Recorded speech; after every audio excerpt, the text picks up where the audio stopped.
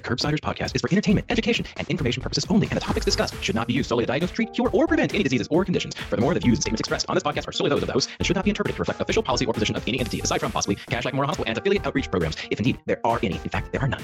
Pretty much, we aren't responsible if you screw up. You should always do your own homework and let us know when we're wrong.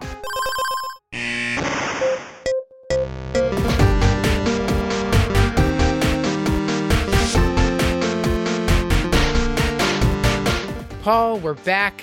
It's NephMadness. We're talking about everyone's favorite, iron and anemia, particularly in CKD, with a bunch of returning guests, who we will tell you about in just a second. And Stuart was here with us for part of the episode, then he had to go. But the audience, enjoy him while he's there, because he doesn't stay the whole time. Like tears in the rain.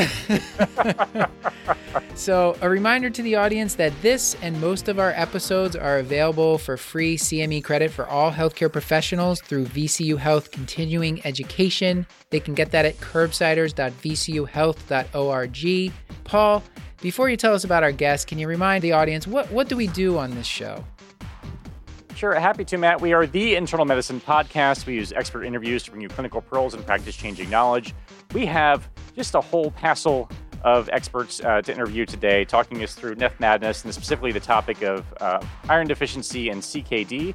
So let me go through this virtual rogues gallery of experts. We will start by telling you about Matt Sparks. Dr. Sparks is an assistant professor of medicine at Duke University and the Durham VA Medical Center.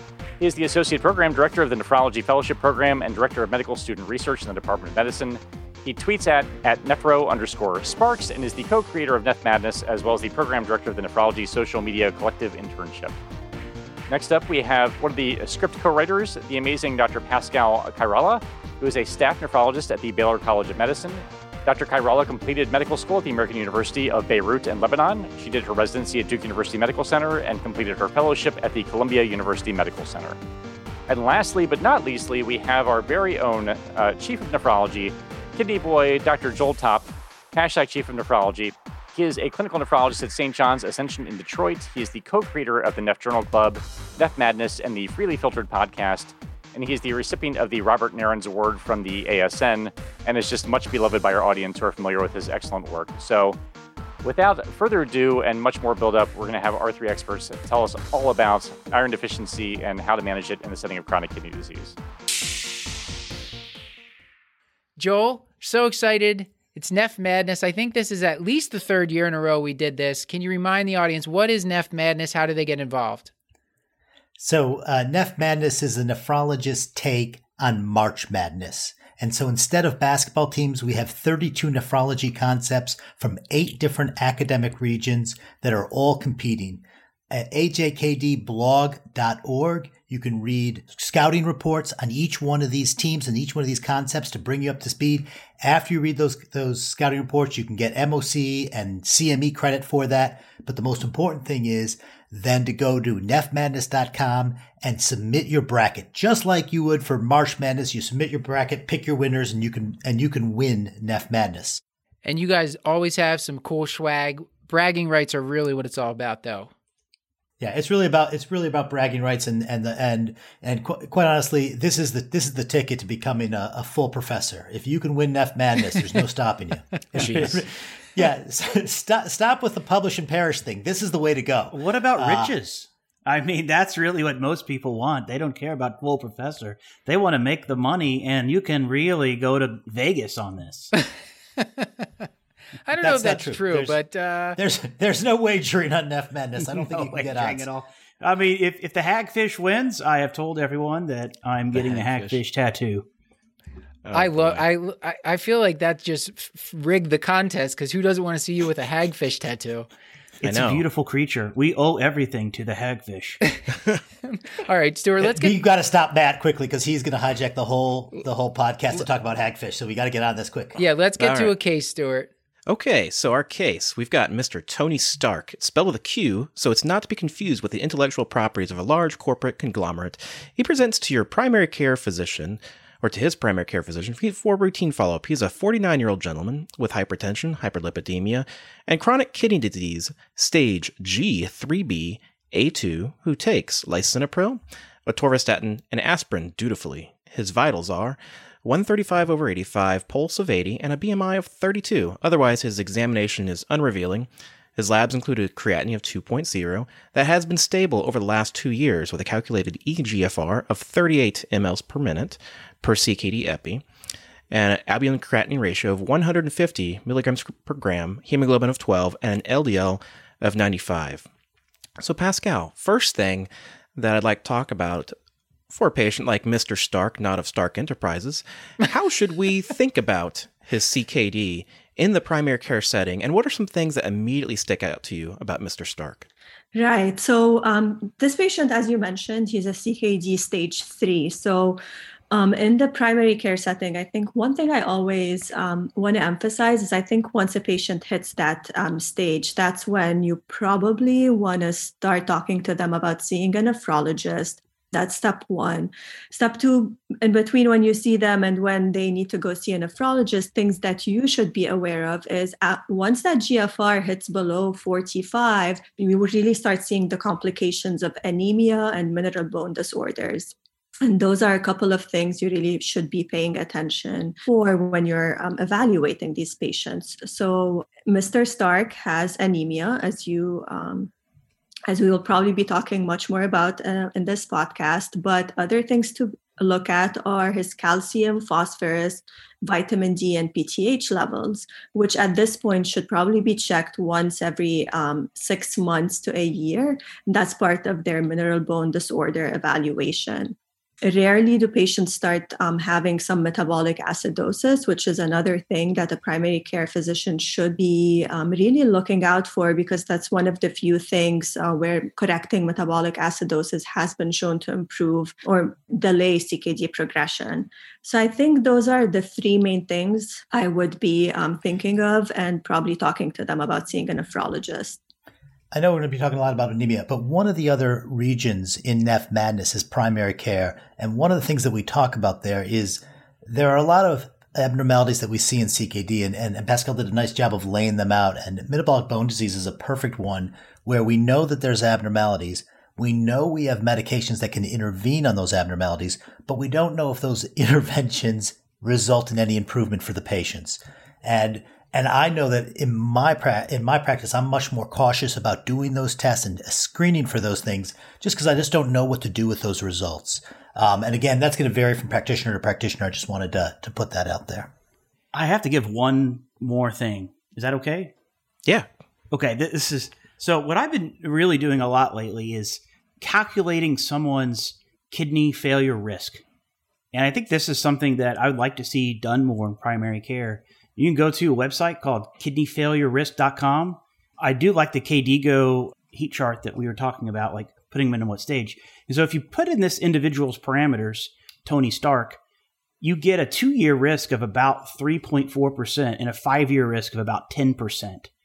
And so this is something that when you start doing it, you'll start to recognize, puts the patient in more context to see, how much risk they have to progress to needing dialysis in a 2-year and a 5-year interval. And so I would classify both of those as this is a moderate to a higher risk individual, mainly because the 10% 5-year risk, so it's 1 in 10 patients that you see with this exact same parameters will be on dialysis in 5 years or need a kidney transplant. Okay. So we're going to go ahead and talk about, so we get his iron labs back. So his iron is 37, transferrin's 400. So his total saturation, or his TSAT, is 9.3% with a ferritin of 150.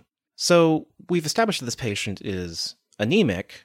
So I'm going to ask you, Pascal, just straight up, is this patient iron deficient, and what are the ferritin goals in CKD? Mm-hmm. Yeah, so he is.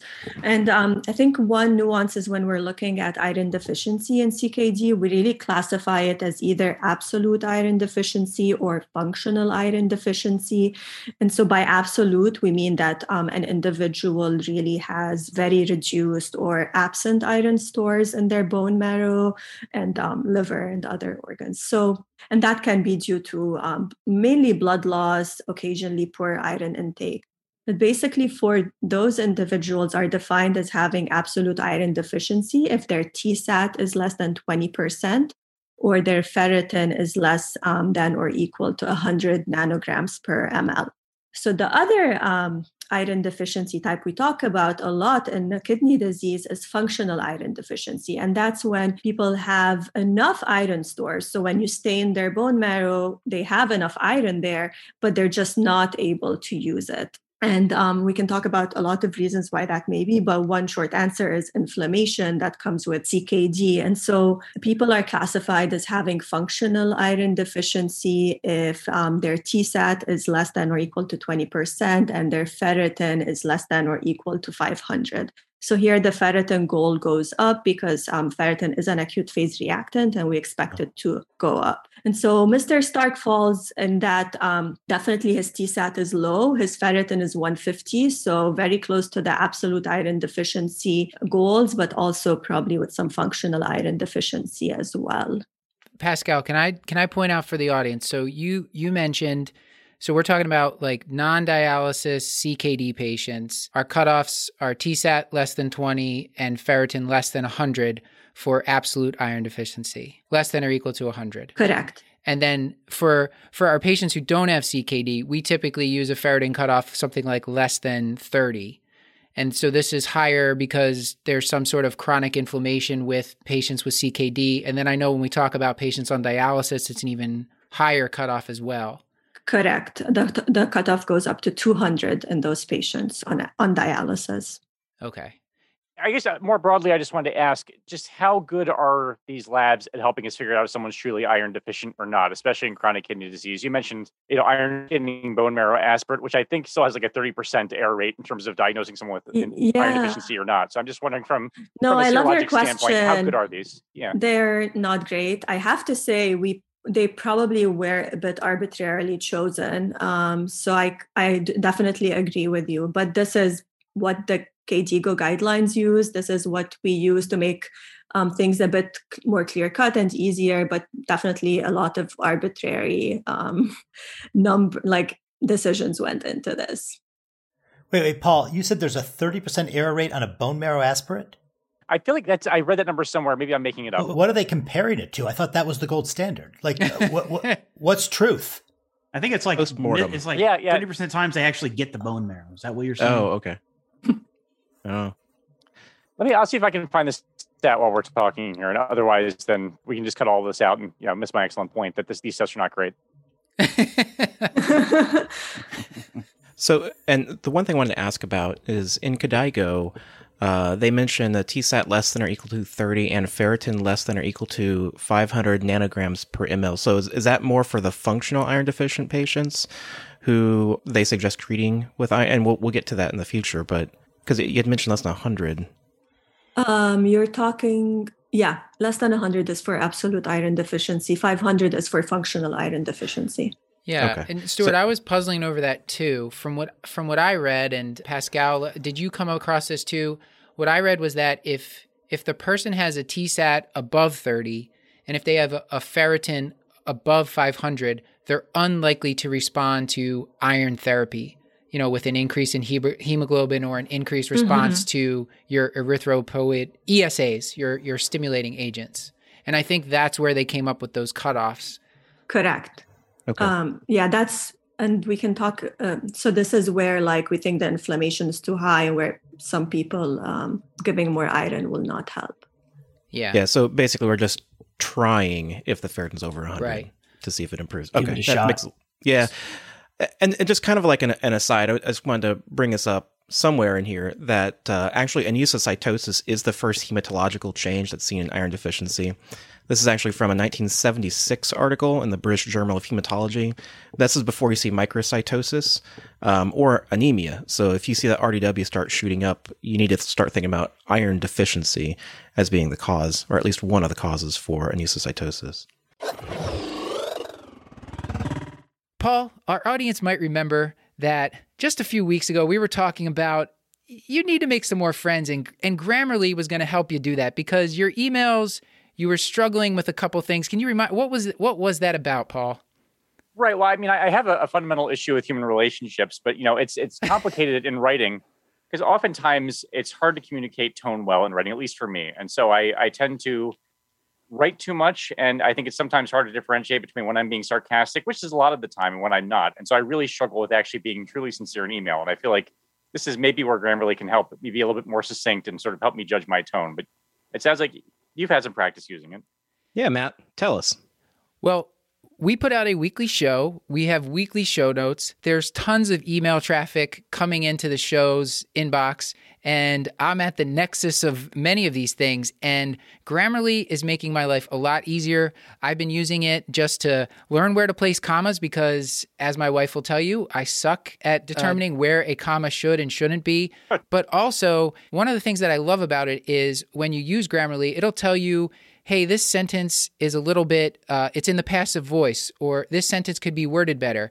Instead of this wording, consider this wording. And it lets you either accept or dismiss the changes. And the same thing with vocabulary. It says, instead of this word, why not try this word? So it's saving me time. It's making me sound smarter. It's making our show notes, appear better. They read better. They have better grammar.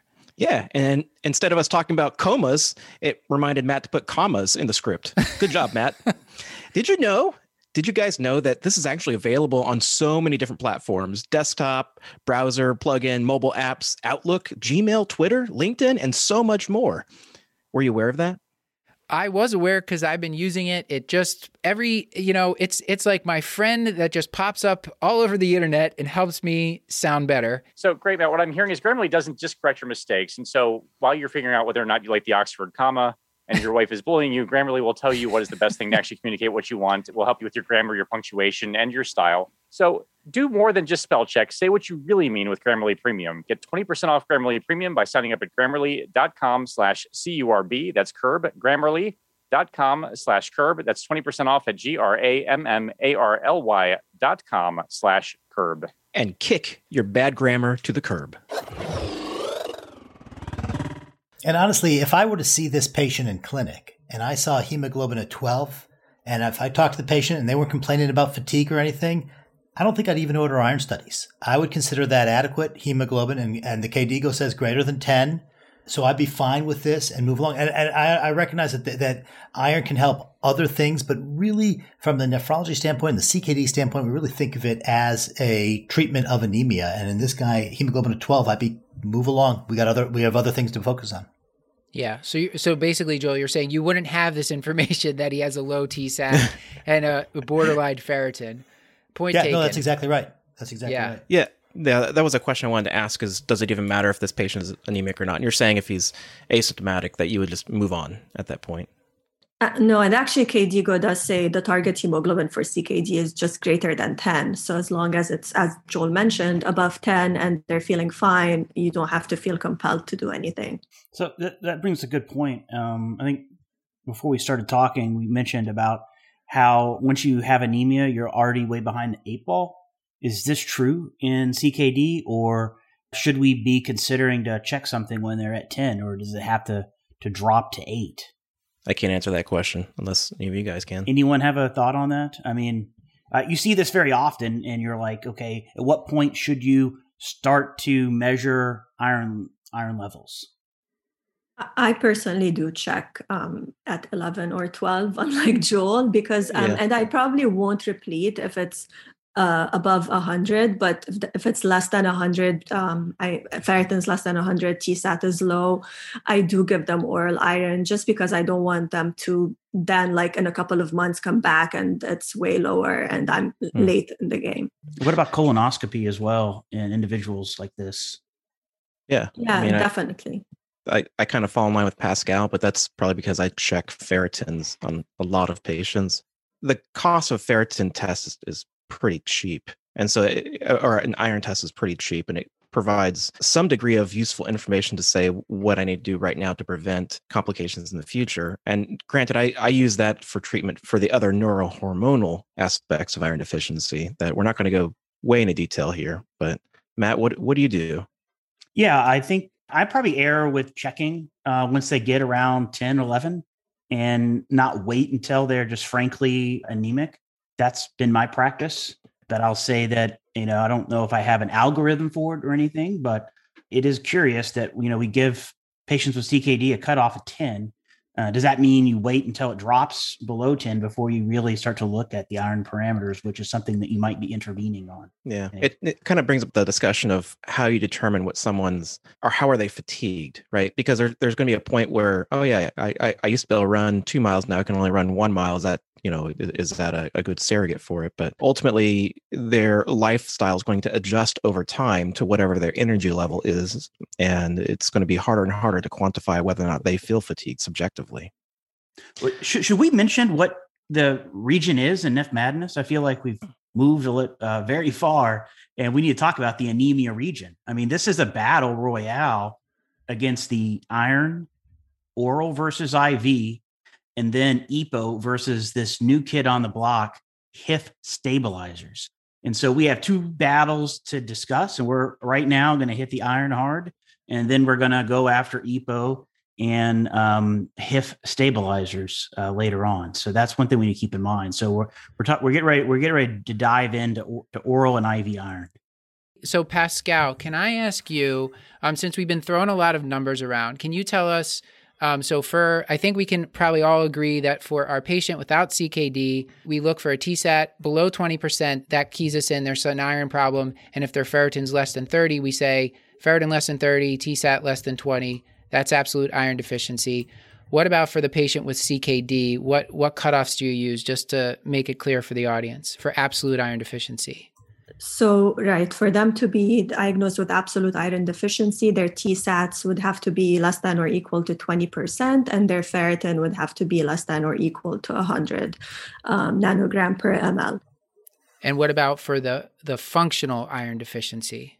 For the functional iron deficiency, that definition is a TSAT of less than or equal to 20%, or a ferritin of less than or equal to 500 nanogram per ml. Got it. All right, so let's move on. And Stuart, what are we talking about next here? Is there another part of the case, or are we just going to go talking about iron here? So next part that I have that we're going to talk about, or we can skip over this. This is the whole neurohormonal aspect of iron deficiency. And just a brief aside, that iron deficiency it's not just about anemia, that there are several different reactions in the body that require iron as a cofactor. Those are the tetrahydrobiopterin reactions. And they lead to things like dopamine, norepi, serotonin, and melatonin in the sympathomimetic pathway, but also is important cofactor in endothelial nitric oxide synthase, which produces nitric oxide in response to exercise.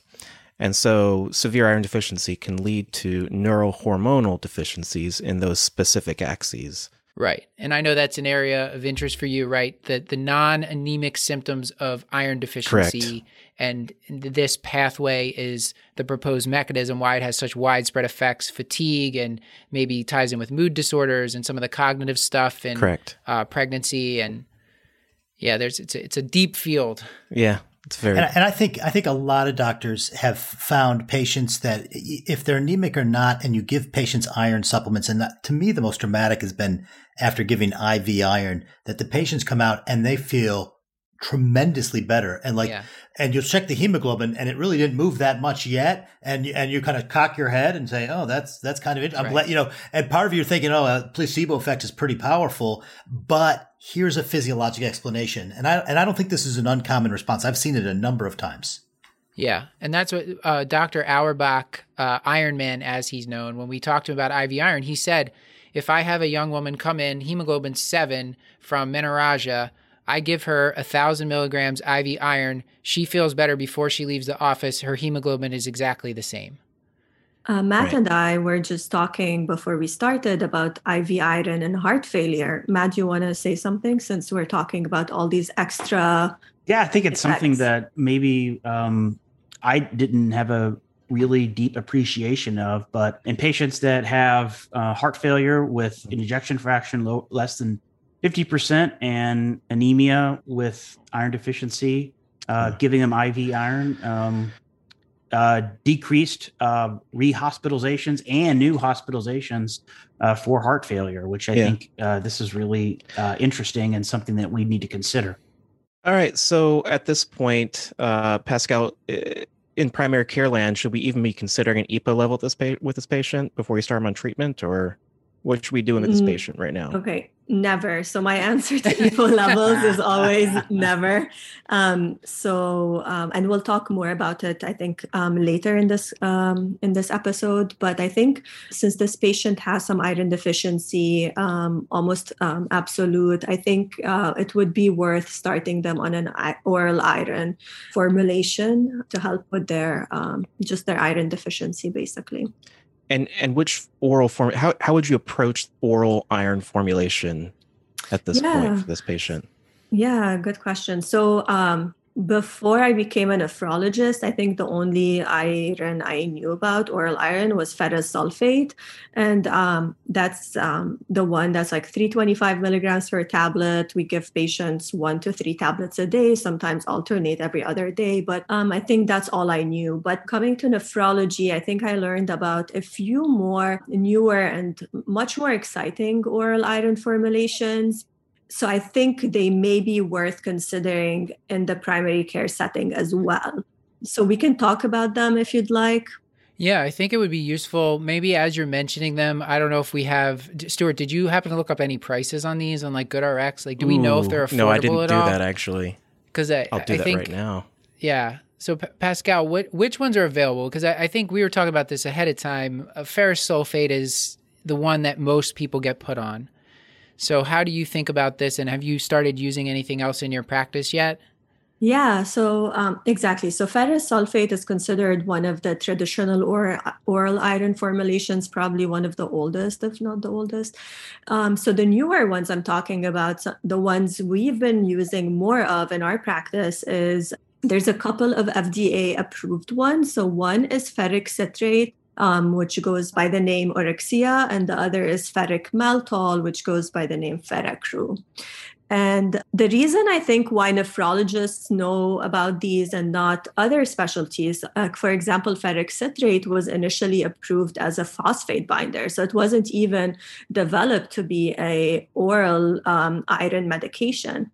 But then when patients with hyperphosphatemia were given the medicine, we found that their iron levels are actually improving. And so this led to some studies comparing ferric citrate to ferrous sulfate and actually finding that taking ferric citrate, because like ferric citrate, the way it's developed, it does contain more elemental iron. And so taking that led to a more significant increase in TSAT and in ferritin concentrations in people with moderate to severe CKD. And the side effect profile was similar, which with oral formulations is mainly just some GI side effects, nausea, constipation. So after that study, I think more and more nephrologists are using ferric citrate to treat iron deficiency. I looked up the price. It looks like you can get a month's supply for only $1,200. Yeah, I just saw that too. Yeah, with the coupon. With the coupon. Which one is that? That's the ferric citrate, right? Yeah, that's the one I found too. Price range of anywhere for 210 tablets, anywhere from $6,500 to $11,000. Oh my gosh! The ferrous sulfate actually is a gift when you leave the store. I think the issue is, so working in primary care, I'm sure this is the same in nephrology. It is oftentimes, if someone has taken iron before, some patients take it and they don't complain about it, but then there's everyone else that takes it, complains about it, turns their stool black, makes their stomach upset, they get constipated. It is a real issue. And then I've always thought, at least in the past few years, that inflamed patients with CKD, patients with heart failure, rheumatoid arthritis, what have you, they are not going to absorb the oral iron. Pascal, does that pan out? Like, talking even with this, and are these new formulations any better? Do we know that yet? Yeah, so I think we know that these formulations, even in end-stage kidney disease patients who are like our most inflamed patients, they still do work and occasionally can raise hemoglobin as well as IV iron in some cases. So that for ferric citrate. I know for ferric maltol, which there's been some studies in CKD, but they haven't been published yet. But at least in patients with inflammatory bowel disease, so IBD, it did also increase ferric maltol increased hemoglobin levels pretty considerably. And so, and those are patients who are basically inflamed. And so, yeah, we do see that these newer formulations do better than ferrous sulfate and do work in inflamed conditions as well. Wow, that's actually pretty good. I was going to set the record straight just a bit, okay? And okay. Oral iron gets a bad rap, and Dr. Watto, made those comments, and I think everyone sort of says, well, if you take iron, you're going to have black stool and you're going to be constipated. Bam, end of story. So let's look at a randomized clinical trial and just take a look at that. And I think NephMadness made me sort of look at the data again. That's what I really like about NephMadness is sort of you can dive deep on these topics. So there's a clinical trial, which I love. I've heard that they're really good at evidence building. And it's called the FIND CKD study. I think it's called. Yes, FIND CKD, published in Nephrology Dialysis Transplantation in 2014, randomized patients to oral iron, 300 patients, and then 150 of a high and low dose oral or IV iron. So it looks at IV versus oral iron. And those patients, they actually had a nice increase in hemoglobin and seemed to work. And constipation was only seen in 12% of patients in the ferrous sulfate group. That's shocking. I wonder if it's like a statin myopathy thing where like everyone thinks they're going to get it. It's a nocebo effect with oral iron because everyone thinks they're going to get it. And the adverse event profile was similar from the IV and in the oral. However, constipation was about 10% higher. So 11% in the oral iron versus about 2 to 3%. So what you're saying is the IV. NNC, the number needed to constipate, was 10. Yeah, it's pretty close. Yeah. Yeah, there you go. That was good, Joel. I think we should just end the show with that joke, Joel. Number needed to constipate. But it's Joel, still not as high as what I thought. I mean, Yeah. I thought it would be like 80% or something like that. Yeah. Joel, have you been able to get any of these other formulations? I've seen like ferrous gluconate or ferric gluconate as the other one and ferrous sulfate, but I don't know the citrate or the maltol. I have not had the occasion to use yet.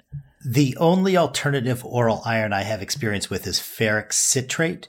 And this is just like Pascal said that I was prescribing it as a phosphorus binder. It was covered by insurance. The patient got it. It's a particularly good phosphorus binder, which is always a problem in nephrology. You're trying to find medications that control those high phosphorus for dialysis patients. And I'm going to admit, I didn't keep a close enough eye on their iron. The data is clear. The trials have been clear that in dialysis patients, it dramatically reduces iron use and EPO and alpha use pretty impressively. And that to me is a win because I think my sense is that EPO, especially at high doses, is pretty toxic to these patients. And so it really seems it's pretty impressive to me, but I honestly, I didn't keep an eye on their irons. I just want to point out that Joel's talking about patients that are on dialysis, and there's currently no FDA-approved medication to lower phosphorus in patients not on dialysis. And in fact, if you give a phosphorus binder to someone with CKD not on dialysis, their phosphorus levels won't change that much because the paracellular transport of phosphorus is still intact. And so I would say that ferric citrate might not have much of an effect in patients that are not on dialysis. But I'm still concerned. If it's called ferric. Talking about phosphorus. Yeah. Talking about phos. Yeah. And I'd say this is important because ferric citrate is a phosphorus binder, and that's why people want to use it. But I'm still kind of curious as to why they never thought it did anything to iron when it's called ferric. They should have seen that coming. Citrate. I agree. So there's two other non-FDA approved oral forms. And Pascal, do you think those are coming anytime soon? Did you want to briefly mention those? Right. So the two are liposomal iron and sucrosomal iron. And so, for example, sucrosomal has like a phospholipid bilayer, which allows it to be better absorbed. at least for sucrosomial, it did as well as IV iron in correcting anemia in CKD patients. I have to say, I am not sure why it's not FDA approved yet, but I do hope we have a new option on the market soon. Yeah. Because it sounds like it's good. So this region is oral iron versus IV iron. And is this non-dialysis CKD or correct? Okay. All comers. It's all comers. We cover both IV and CKD. orals. Okay. So it's all comers with CKD. Okay. Yeah. So let's talk about then, when do you start, Pascal, reaching for IV iron for your patients with any type of CKD? Right. So as you mentioned, like if I have the patient who really hates oral iron, does not want to try it again, that's a great patient for IV iron therapy. So patient compliance is a big factor in this, patients having side effects or being resistant to oral iron. And then basically, probably the last thing is patients, the severity of the patient's iron deficiency. So say they come in with a hemoglobin of 8 or 9, very iron deficient. I want something that will work faster than oral iron. Then my go-to is IV iron. Other than that, I usually, if they're like hemoglobin, like Mr. Stark, doing okay, I will trial oral iron for 1 to 3 months at least. And if things are okay, I'll keep it. If things are looking worse, then that's a reason to also switch to IV iron. Heart failure. Yeah, that's a good reason too. So the Fair and Confirm trials only used IV iron for their heart failure endpoints. So is that when you would recheck their iron stores 1 to 3 months later too? Correct. Yeah. Okay. And what outcomes, what numbers are you targeting with this? So basically, as I mentioned, so hemoglobin greater than 10. And if the hemoglobin is greater than 10, just getting them to their ferritin of greater than 100. And then really there's no need to keep going because you also don't want to get into the problem of iron overload. Yeah. And when Joel, you were mentioning before, for patients, if they are on dialysis, is that in the realm where we just, as a primary care, maybe we contact the dialysis, their nephrologist, but we shouldn't really be mucking around as much as with someone that just has straight CKD? Yeah, I think that's exactly right. If they're on dialysis, they're getting monthly or twice monthly labs done. They're on protocols to monitor their iron levels and to provide ESA. And so a lot of that's going to be taken care of. And I would say that in my patients with advanced CKD, once they become anemic, if they have any indication of iron deficiency, I'm reaching for IV iron. It's what I've used for years. It works. And seeing the cost of these new iron, the data on the oral irons is really impressive. But with these types of prices, it just doesn't seem worth it. Again, most of these studies showed equivalency and not superiority, and so I'm gonna reach for the quick therapy. It's kind of surprising how much the ferric citrate costs. Stunning. Yeah, I think Stuart, do you need a second? Yeah, my daughter's calling me, so I'm gonna hand this over to Matt. Okay. Can I ask a question about what about some logistical issues of giving the iron? And can you tell us about one shot versus with several? The IV formulations? Yeah, absolutely. Those are just confusing. Yeah, the IV formulations. So those are just kind of confusing. Pascal, do you want to run through that or?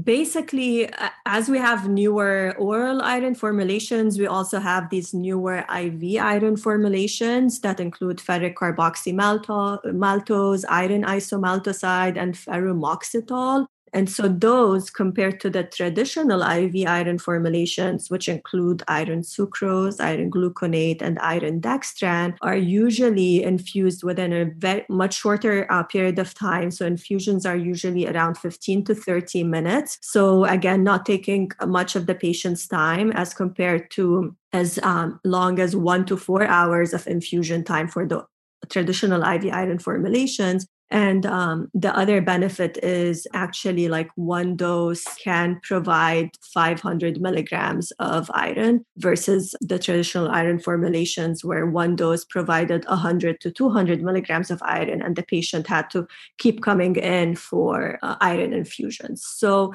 I think what Joel is saying makes sense where, yes, it's faster, but also with the newer IV formulations, it's much easier to convince patients to take them. It's a short infusion time, relatively low risk of side effects, and one shot every few months is more than enough. What about cost of the IVs? I have to say I did not look at costs. And I think it's institution dependent, to be honest, because the places where I've worked, they have something on formulary and you're kind of beholden to that. You're going to be sending them to an infusion center of some sort, and iron sucrose seems to be the most affordable. And unfortunately, that's a multi-dose. And usually I'm seeing patients get anywhere from like 100 on the low end to 400 on the high end of that. And so your target dose is typically around 1,000 milligrams for, if someone's iron deficient, at least. If let's say someone has an absolute iron deficiency, usually they're getting 1,000 milligrams. Pascal, is that what you typically shoot for as a treatment dose? That's what we shoot for as well in CKD. Yeah. So with the iron sucrose, it could take them, 10 sessions. It could take them 3 to 5 sessions. If you're giving them 400 per session, that's like 4 hours sitting there for that infusion. Oh, I see. So that's probably why sometimes I'm seeing them get like the 125 and they get that Correct. A bunch of times. Mm-hmm. Okay. So it looks like it's for 15 mils of carboxymaltose. It's $1,200. Yeah. I guess it might depend. I think people are just going to have to price it out locally. Certainly the newer ones that are one dose, a bigger shot, it's less infusions, less time for the patient. So it is relatively patient-centered. It's just a matter of being able to get it. So Pascal, we talked about some of the concerns with the oral formulations, mainly the GI side effects. With the IV iron, I know the older formulations, there was this anaphylaxis, and there was test doses involved. That's not really a thing with the newer formulations. But are there any concerns that you have in your review of these agents? Right. I think historically, IV iron has had a bad reputation, especially with like infectious concerns and cardiovascular concerns. I think these have been overplayed, to be honest. But I think one major concern with the newer iron formulations, specifically ferric carboxymaltose, is it does cause pretty severe hypophosphatemia by inducing kidney phosphate wasting. And some patients can actually develop a hypophosphatemia for several months after administration. And so I don't want to be promoting the drug and then patients ending up with severe debilitating hypophosphatemia. So that's just one thing to keep in mind. Yeah. I want to point out, though, that side effect is also dependent on having 2 beautiful functioning kidneys, because that's how it works. So if you're on dialysis, it's not going to cause anything like that. And to clarify, any functioning kidneys are beautiful. That is true. and the other thing I will note, even though it can cause this, and just want to put this out there, is the heart failure clinical trials using IV iron use this. And even though it might cause phosphate to be low and is a side effect we should be aware of, the signal of harm wasn't evident in that clinical trial. So the clinical significance is still hard to interpret. But I think if you're fusing this drug into someone, you should at least be aware of this side effect. Yeah, I was not aware of it. That's complete news to me. Paul, last time we talked about Green Chef, you were telling the audience how your nutrition had been suffering, and you were so thankful for Green Chef because before that, I believe you might have mentioned something about hot garbage when referring to your own diet. I mean, a fair amount of cold garbage too. I spend a lot of my time counseling my patients on how to eat well, and then it would be a miracle if I don't have scurvy by the end of the pandemic, just because I've just been treating my body like an amusement park. But then happily, Green Chef came to my rescue and started sending me meal kits, and delicious meal kits that are actually USDA certified organic, as opposed to the things that we won't discuss that I was previously stuffing into my face. So here was a chance where I could enjoy clean ingredients that I could trust, that were seasonally sourced for peak freshness. And they also make eating well easy and affordable with plans to fit every lifestyle. I know, Matt, I think we both went with the vegan options. And then Stuart, I think you went with a decidedly not vegan option. What have you been making? That's right. I had these wonderful Greek feta burgers. Honestly, they were just amazing. And then I had this harissa spiced chicken, which was really, really good too. In fact, my very picky children picked it apart. Stuart and Paul, I wanted our audience to know that Green Chef has meal plans, whether you're keto, paleo, vegan, vegetarian, or just looking to eat more of a balanced, healthy lifestyle. They have wonderful meal plans. The last thing that I cooked with my family, which I had a lot of fun because the kids are at the age now where they can actually help cook, cut up some of the vegetables. We had the plant-based protein flautas, and those were just really good. We tore through a giant box of those. Paul, I think you had those as well. What did you think? I thought they were delicious, and I probably enjoyed even more having them without children around me. So I feel like that worked out well for me and my family. So go to greenchef.com/90curb and use code 90curb to get $90 off, including free shipping. That is greenchef.com/90curb and use the code 90curb to get $90 off, including free shipping. That's right. So kick your hot garbage to the curb and go with Green Chef for amazing meal choices. Okay, so I think that about wraps up the PO and IV iron, and we'll vote in a little bit here, but let's take it home with this. So we've treated our patient initially for their iron deficiency. We tried some oral iron, didn't go that well. We gave some IV iron, patient did okay. Now back to see us. The creatinine has increased over the past few years. It's now 2.8 up from 2, and his hemoglobin has slowly declined from 12 down to 9.5, despite his transferrin saturation is 30% and his ferritin is 600. So that's greater than the 30% and 500 cutoffs, in the KDIGO guidelines. So by them, I guess this patient, Pascal, correct me if I'm wrong, this patient's iron replete. What would you do at this point for this patient's anemia? Right. So you are correct. So 9 is definitely worse anemia than he started off with. And we know that we usually want to target somewhere closer to 10 to improve their anemia-associated symptoms. And so this would be a time to start considering erythropoietin or erythropoietin-stimulating agents to improve his anemia. Paul, do these... Yeah, and I think... Oh, go ahead. And I think this is again, a hemoglobin of 9 is below the target, but I definitely want to talk to patients and find out, are they having symptoms? Because we're about to introduce a drug that definitely has real side effects, has signals for increased cardiovascular disease, has signals for malignancy. And if the patient is feeling fatigue or having trouble, I think that's a good discussion to have, and they may have problems. But I'll tell you what, I talked to a lot of people with hemoglobins of 9 and they're fine. And I just, this is not a drug that we have proven benefit from. It's proven to reduce the need for transfusions. And in my book, 9's pretty far from a transfusion. We're not knocking on that door at that point. Right. So, 9.5 is lab error within 10. Like you're within kissing distance of. Yeah. I mean, it's like when it's like not that I do this, but it's like speed limit. Yeah. One thing I want to say is there is this might be for the earlier, but I finally came up with a good joke. Okay.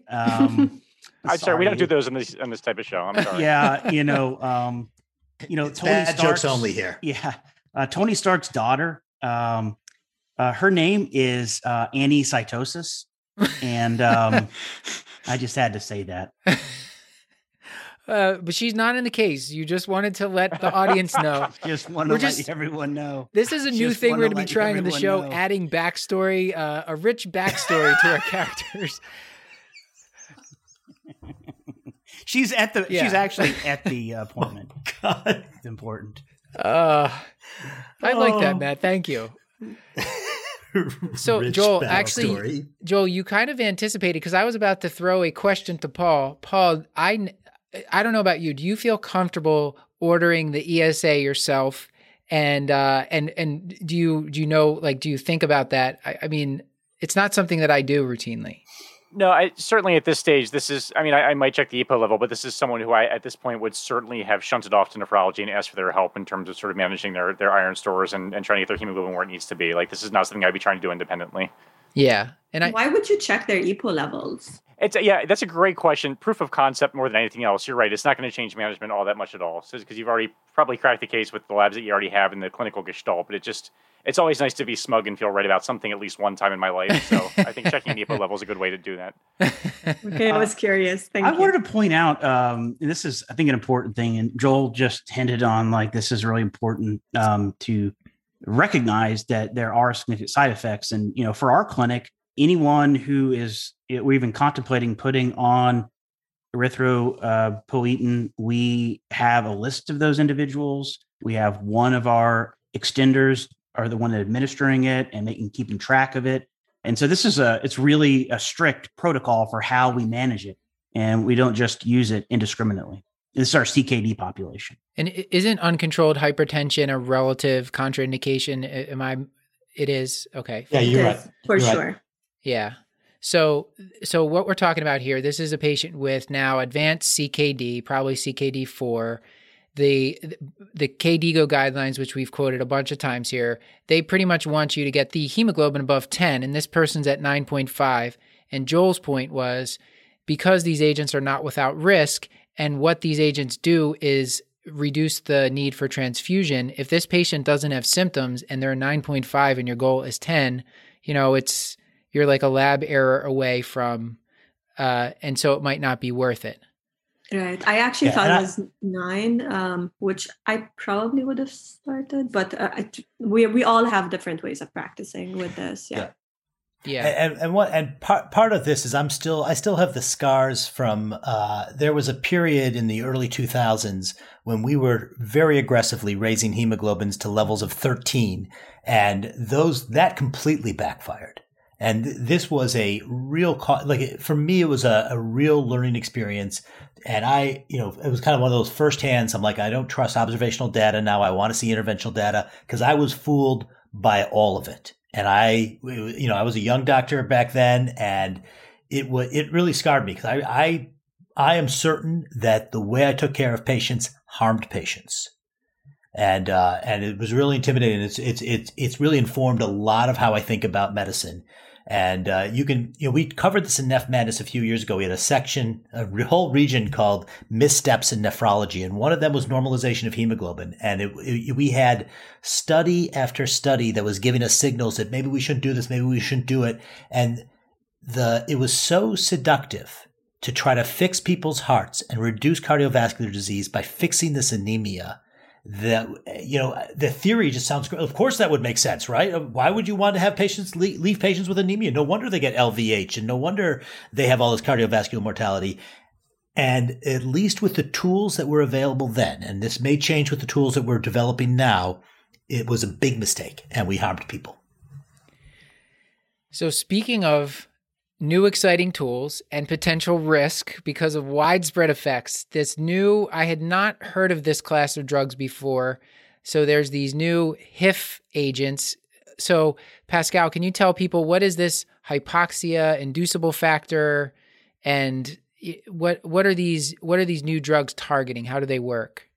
Yeah, so these are like a big exciting development in nephrology. So these hypoxia inducible factor drugs, or HIFs. So basically, HIF is present in nearly every tissue, and it's composed of 2 subunits. So we have the HIF alpha and the HIF beta. And the HIF alpha is regulated by oxygen tension. And so basically, HIF alpha, HIF beta will combine, and together they will really result in the activation of probably over 4,000 genes. And those are only the ones we know of. So you can imagine like how widespread their effects are.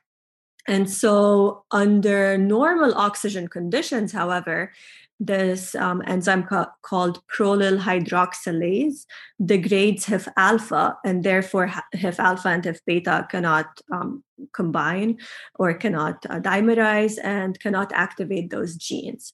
And so these drugs are basically built on the concept of inhibiting the prolyl hydroxylase. And that's why they're called HIF-PHIs. So hypoxia-inducible factor prolyl hydroxylase inhibitors, meaning they keep the HIF-alpha and HIF-beta dimerized and keep all these genes activated. And why is this important in CKD? Because a large number of these activated genes are actually having to do with EPO receptors, the various proteins that have to do with iron handling, including transferrin receptor. So you can imagine if HIF is always activated, then you have higher EPO levels, better iron handling, and higher hemoglobin levels.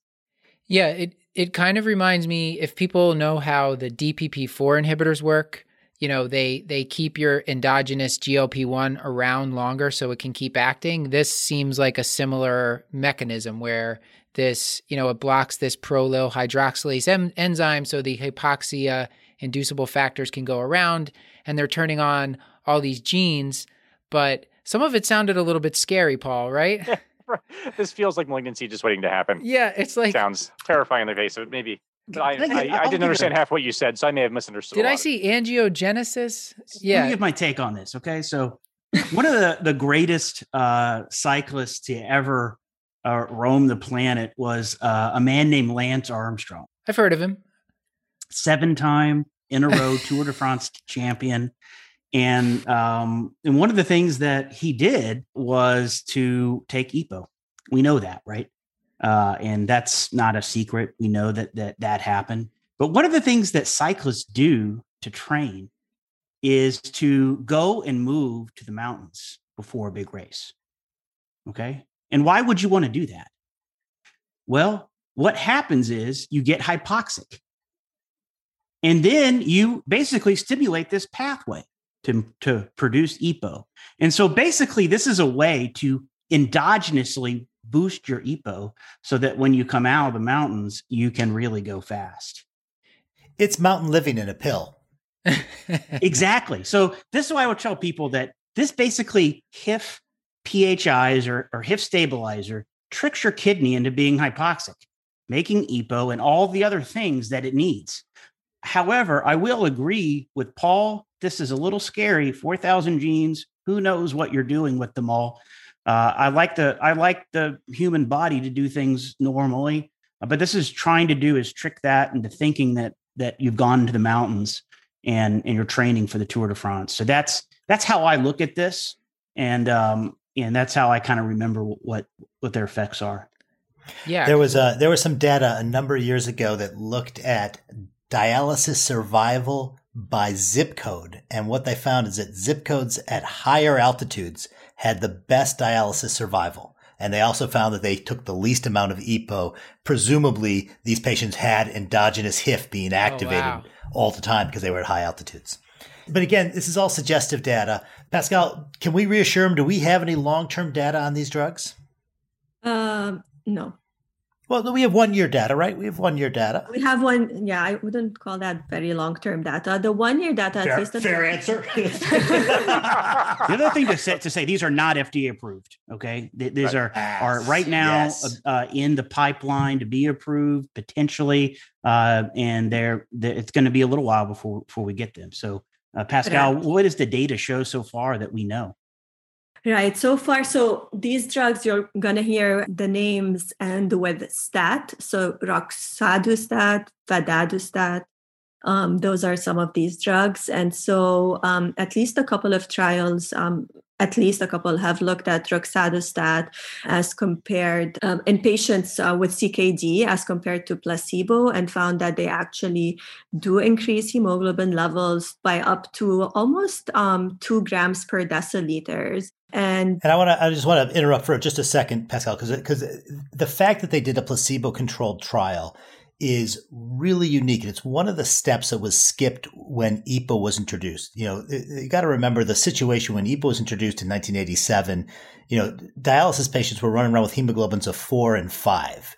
There was no one was doing a placebo trial. Everybody was getting drugs, and because the transfusion requirement was just massive, and it transformed dialysis overnight. It's one of the more remarkable, revolutions in medicine is the introduction of this drug. And there's almost no placebo-controlled trials for EPO because of that. And it wasn't until, the 21st century when we were looking at treating people to normalize the hemoglobin, like I was mentioned a little while ago, that we did get those placebo-controlled trials. And that's when we all of a sudden realized how dangerous these drugs could be.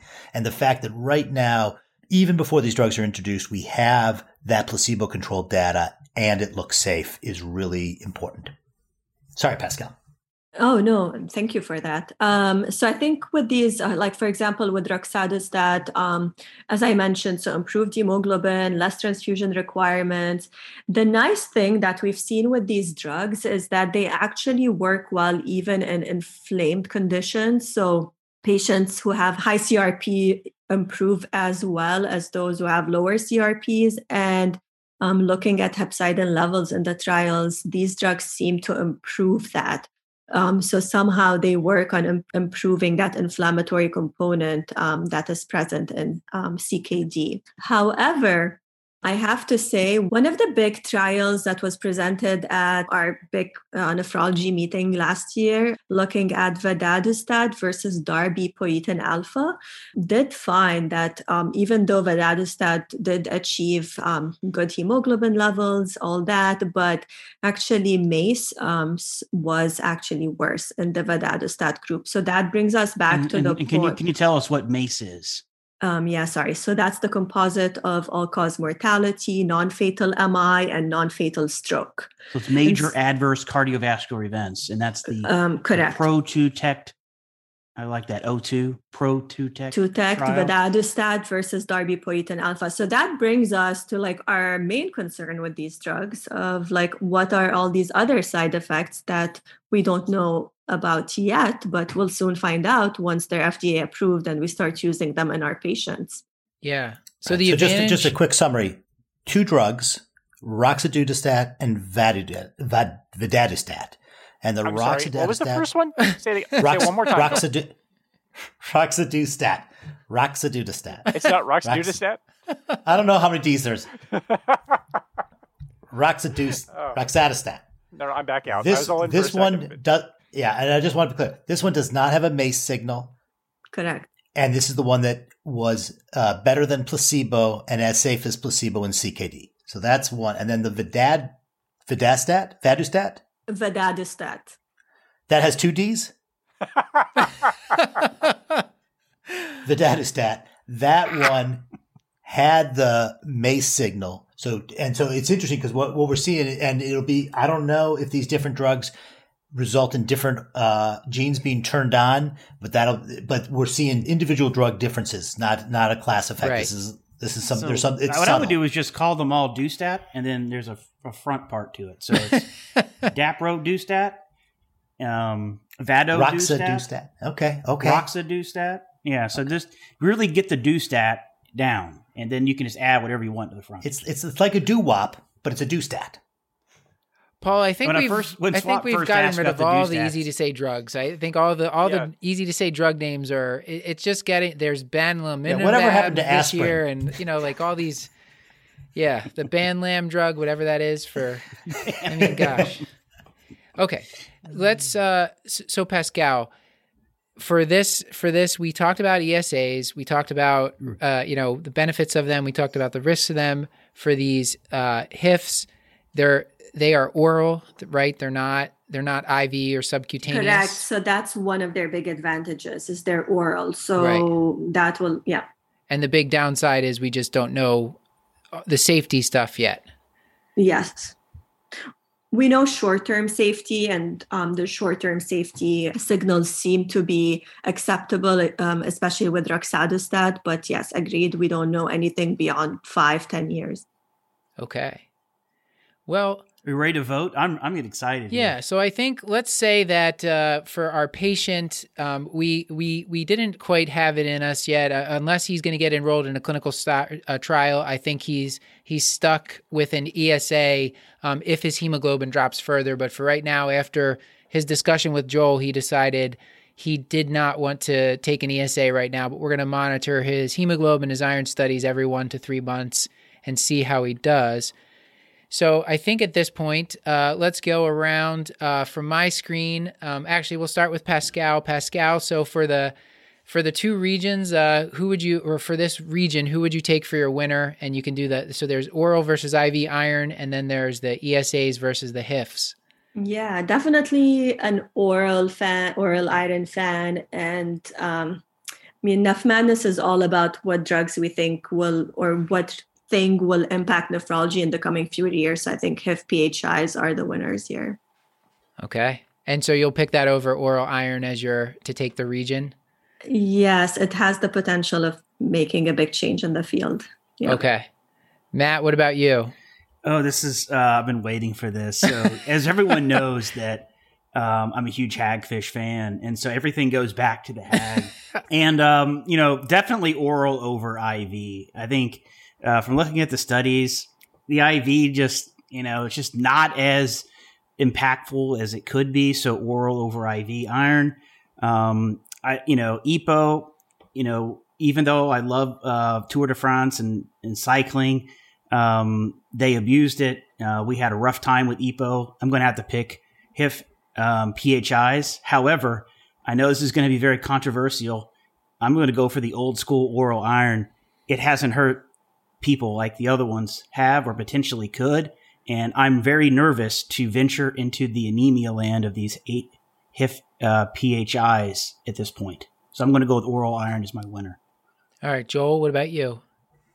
So I voted exactly like Pascal. I have oral iron over IV iron in the top of the bracket. I have HIF over ESA in the bottom of the bracket. And I have HIF PHIs winning the bracket. And I have them winning all of NephMadness. Oh, wow. Man. Look at that. Wait a second. I thought you used IV iron before oral. Didn't you say I that? do. No.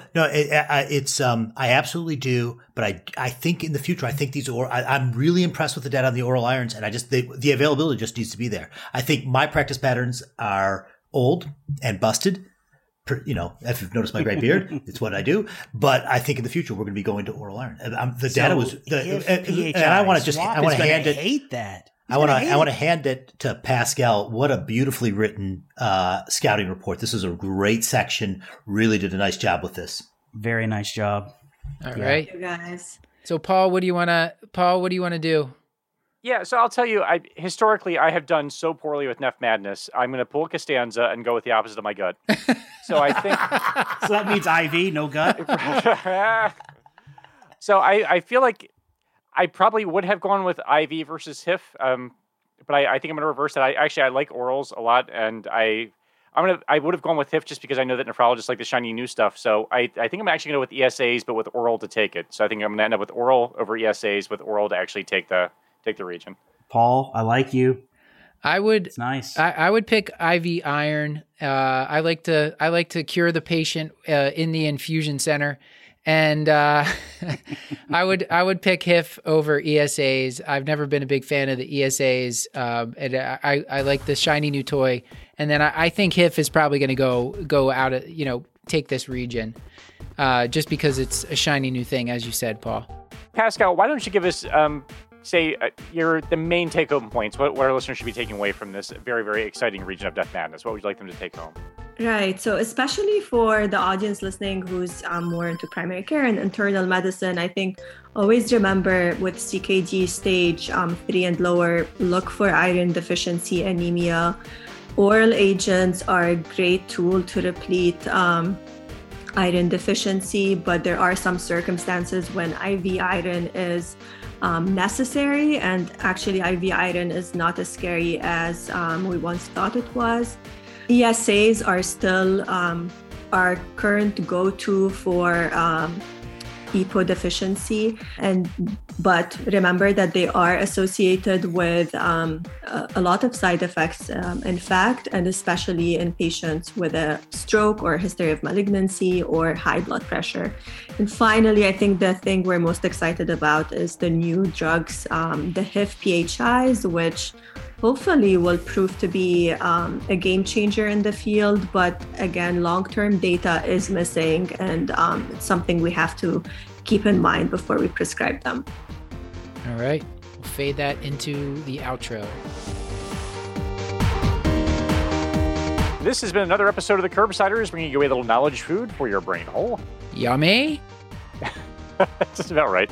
Get your show notes at thecurbsiders.com, and while you're there, sign up for our mailing list to get our weekly show notes in your inbox.